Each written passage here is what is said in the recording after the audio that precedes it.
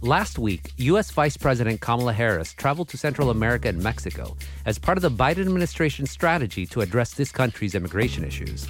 Supporters expected a kinder approach than that of the Trump administration, but with 3 simple words, Harris ignited controversy. I want to be clear to folks in this region who are thinking about making that dangerous trek to the United States-Mexico border. Do not come. Do not come. The vice president's comments outraged many, but even more than that, her visit brought renewed attention to the outsized influence that the United States has exercised in Guatemala for decades.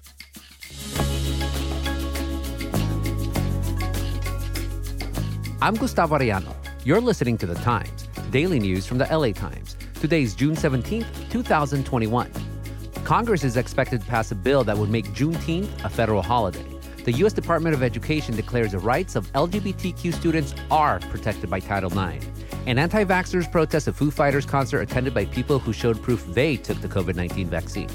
Here, I would do a parody of Everlong, but our lawyers say it's copyright infringement. Fiddlesticks.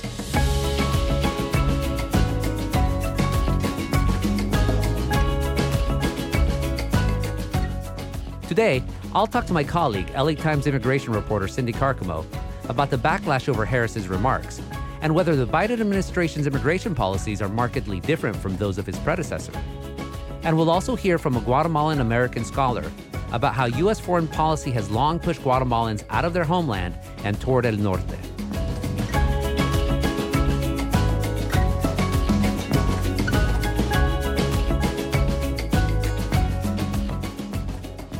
Central Americans have been migrating to the United States for over a century.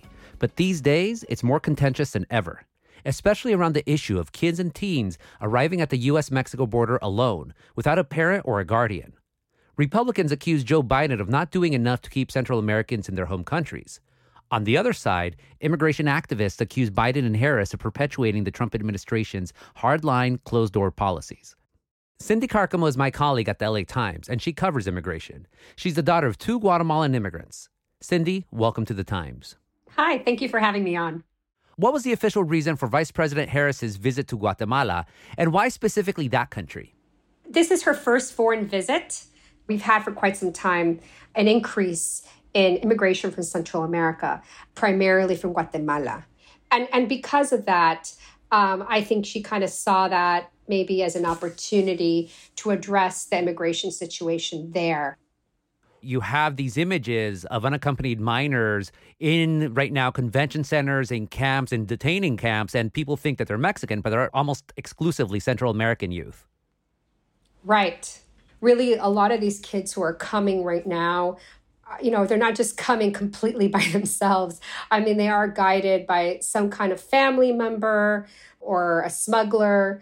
I'm just giving you an example. Let's say, you have this boy, they determined to be an unaccompanied minor. He comes with his uncle. That family member is de facto like a father for him, let's say. He doesn't see them as an uncle. He sees them as a father. But when they get to the border, because he's not a biological father to the boy, they get split up and separated. And by default, the boy is made an unaccompanied minor. You're not going to have very little ones coming by themselves. They are coming accompanied. But the way immigration law is and the way the policies are right now, the U.S. government is still separating children from family members. Then you have Kamala Harris going right to Guatemala and telling Guatemaltecos, do not come, stay in Guatemala. How did the Guatemalan government respond? Well, the Guatemalan government is kind of in an odd situation in the sense that Kamala didn't just go to say that, don't come. She also, touted how they're going to be giving Guatemala like 500,000 vaccines, that they're, going to help Guatemala with additional funding to be able to fight the coronavirus. So it's kind of like the carrot and stick sort of thing, right? So there are definitely incentives for Guatemala, or at least the Guatemalan government, to kind of fall in line with whatever the United States government wants.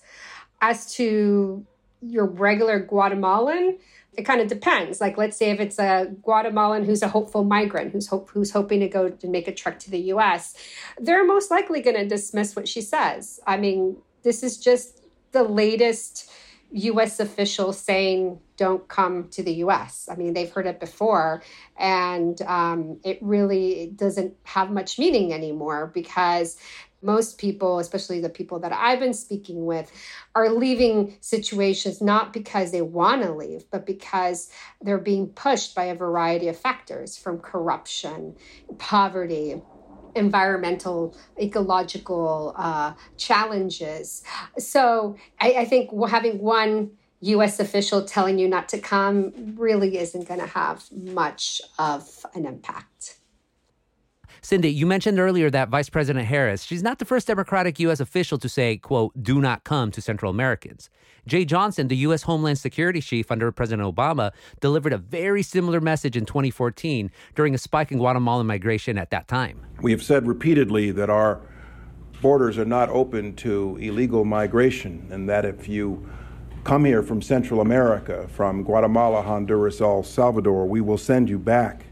Yeah. In 2014, I remember I was there in Nogales when Jay Johnson, who is Department of Homeland Security head, basically told people to not come. This is when we had a large number of migrants and unaccompanied minors also coming to the border. And he basically said there's no free pass, no hay permisos, do not come. We've stressed that there are no free passes, no permisos. Once an illegal migrant gets to South Texas, and that programs like DACA, Deferred Action for Children, are for those who came here 7 years ago. You said, it's treacherous, and you're placing your child in the hands of a criminal smuggling organization. It's not safe. So it's this whole idea of trying to scare people to not come. And this is something that goes beyond the Republican Party. It's in the Democratic Party. I mean, this kind of rhetoric has been happening for quite some time. So it's kind of interesting that people are making a big kerfuffle about Vice President Harris saying it, because this has been the stance for the Democrats for quite some time.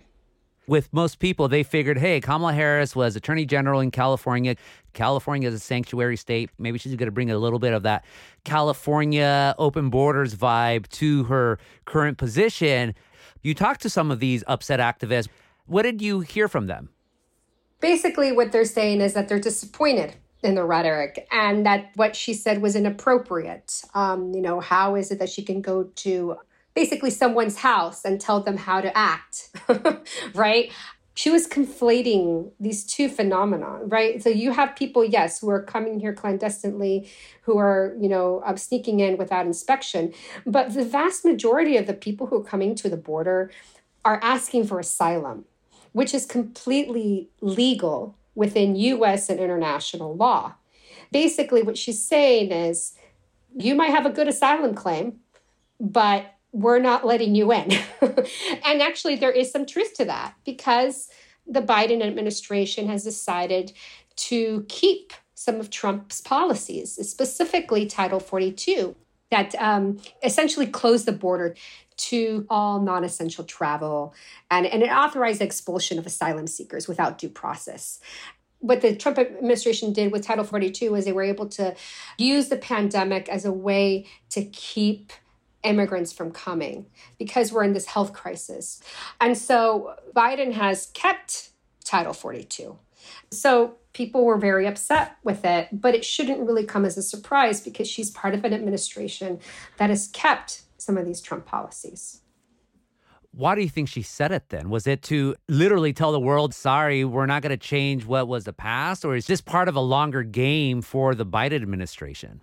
The message was not meant for immigrant hopefuls. The message was meant for people who are really upset with what is happening along the U.S.-Mexico border, who see these images on their television or smartphone or whatever it is, showing, what looks like a chaotic situation at the border. And so really, it's for the American voter who's on the fence about immigration, who doesn't like what is happening along the border. This also kind of goes in line with the whole idea of Democrats also trying to appease immigration hardliners, which happened under the Obama administration, right? What the Obama administration did was, enact a lot of these hardline policies. And there's a reason why the left nicknamed him as a deporter-in-chief, but never came through with the second part of it, right? Never came through with immigration reform. And now with Vice President Harris, I don't see how there would be any other kind of other conclusion. To quote the talking heads, same as it ever was. Thank you so much for this interview, Cindy. Thank you. Coming up, migrating to the U.S. isn't always as simple as people seeking a better life. We'll hear what has been bringing Guatemalans to the U.S. for decades.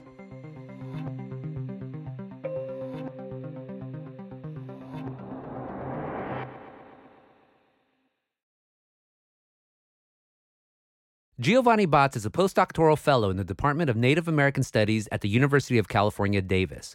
The son of two Guatemalan migrants, his research focuses on transnational migration from Central America to the U.S., with an emphasis on the Maya people. Welcome to The Times, Giovanni. Thank you for having me. Historically, what has pushed Guatemaltecos to leave their home country for the United States? So when we're thinking about Guatemalan migration to the U.S., the reason why people tend to flee places like Guatemala has to do with state violence or poverty. So people leave for a lot of reasons, but a lot of that's tied to political violence and just kind of the inequalities that exist in Guatemala, not having sufficient social services or access to healthcare, for instance. So people leave their home communities as a means of survival, whether that's to go find something to eat, find better employment opportunities, or flee violence. And of course, with Guatemala, there's also been American interventions that have fostered this instability, this political instability. Absolutely. So when we think about the role of the U.S. in Guatemala, obviously it's played a huge role in terms of the political turmoil that it finds itself in today. Obviously, the most classic example is the U.S.'s role in overthrowing a democratically elected government in 1954.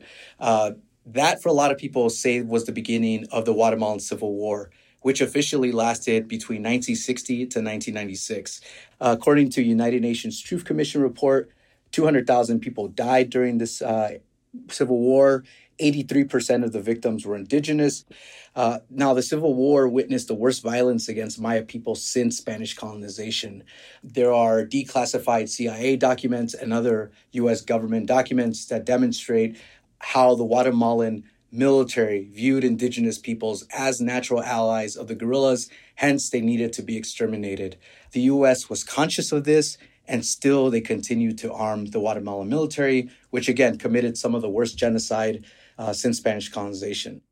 Do you think Americans know any of this, or even just the different circumstances that Central American migrants face coming to the United States compared to other Latino groups? You know, a lot of people either know or they don't care. I think when people are forced to address the truth of the U.S.'s role in places like in Central America during the 70s and 80s, for instance, people are forced to really recognize, the role that the U.S. has played, not just in Central America, but elsewhere in the world.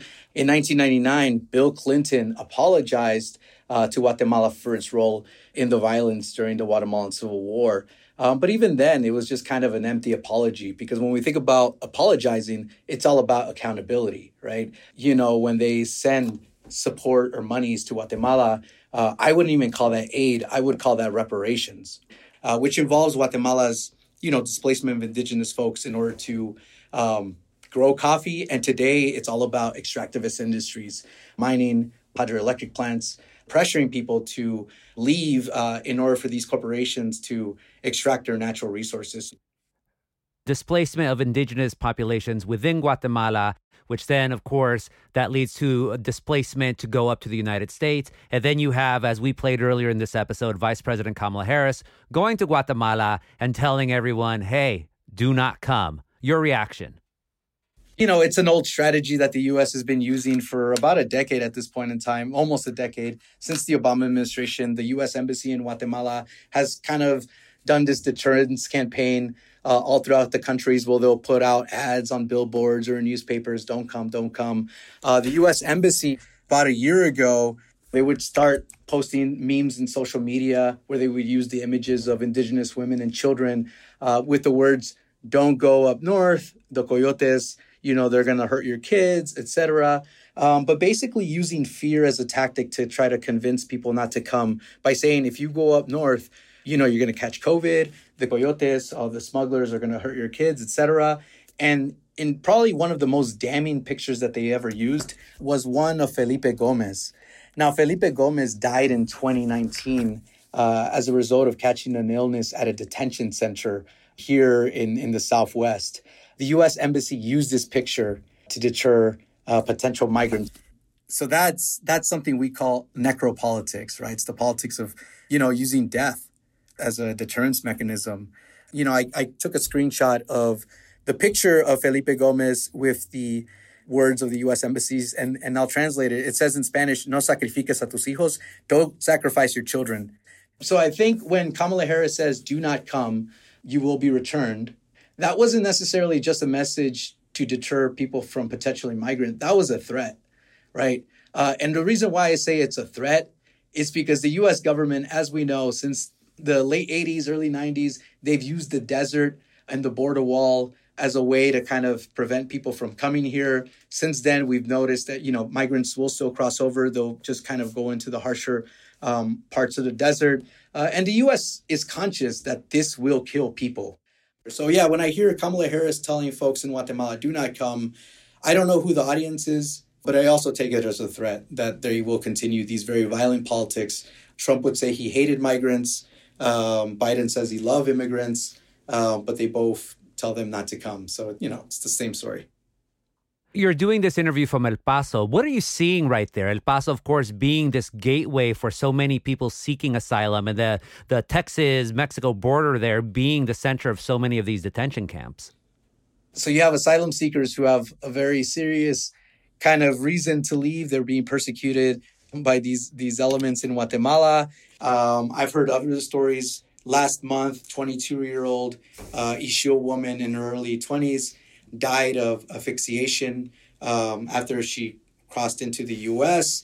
I hear of other indigenous Guatemalans who are with smugglers at warehouses here in Juarez. Other people living in shelters, just trying to get in.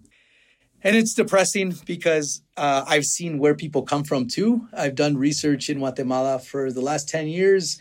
Some of the conditions in different parts of Guatemala, they're pretty brutal. I think in Guatemala, what we need to do is to listen to the activists in the front line, indigenous communities who have been promoting their own solutions. So these are the kind of the voices that get disregarded within the immigration debate, for instance. Some communities have been promoting the nationalization of electricity, for instance. And in Guatemala, when we look at migration, the real root cause is land inequality, right? Because when we think about poverty, when we think about climate change as being causes of migration, that's what it is, right? It's a cause of migration. It's not the root cause. When you do talk to people who do leave, a lot of them, put up their land as collateral to take out loans to head up north. If they make it and they work and they find a job here in the U.S. and they're able to pay back their debt, they get their land back. Unfortunately, in a lot of cases, people who get deported, people who don't find jobs in the U.S. can't pay back their debt, leaving them in a more precarious situation. Giovanni Batz is a postdoctoral fellow in the Department of Native American Studies at the University of California, Davis.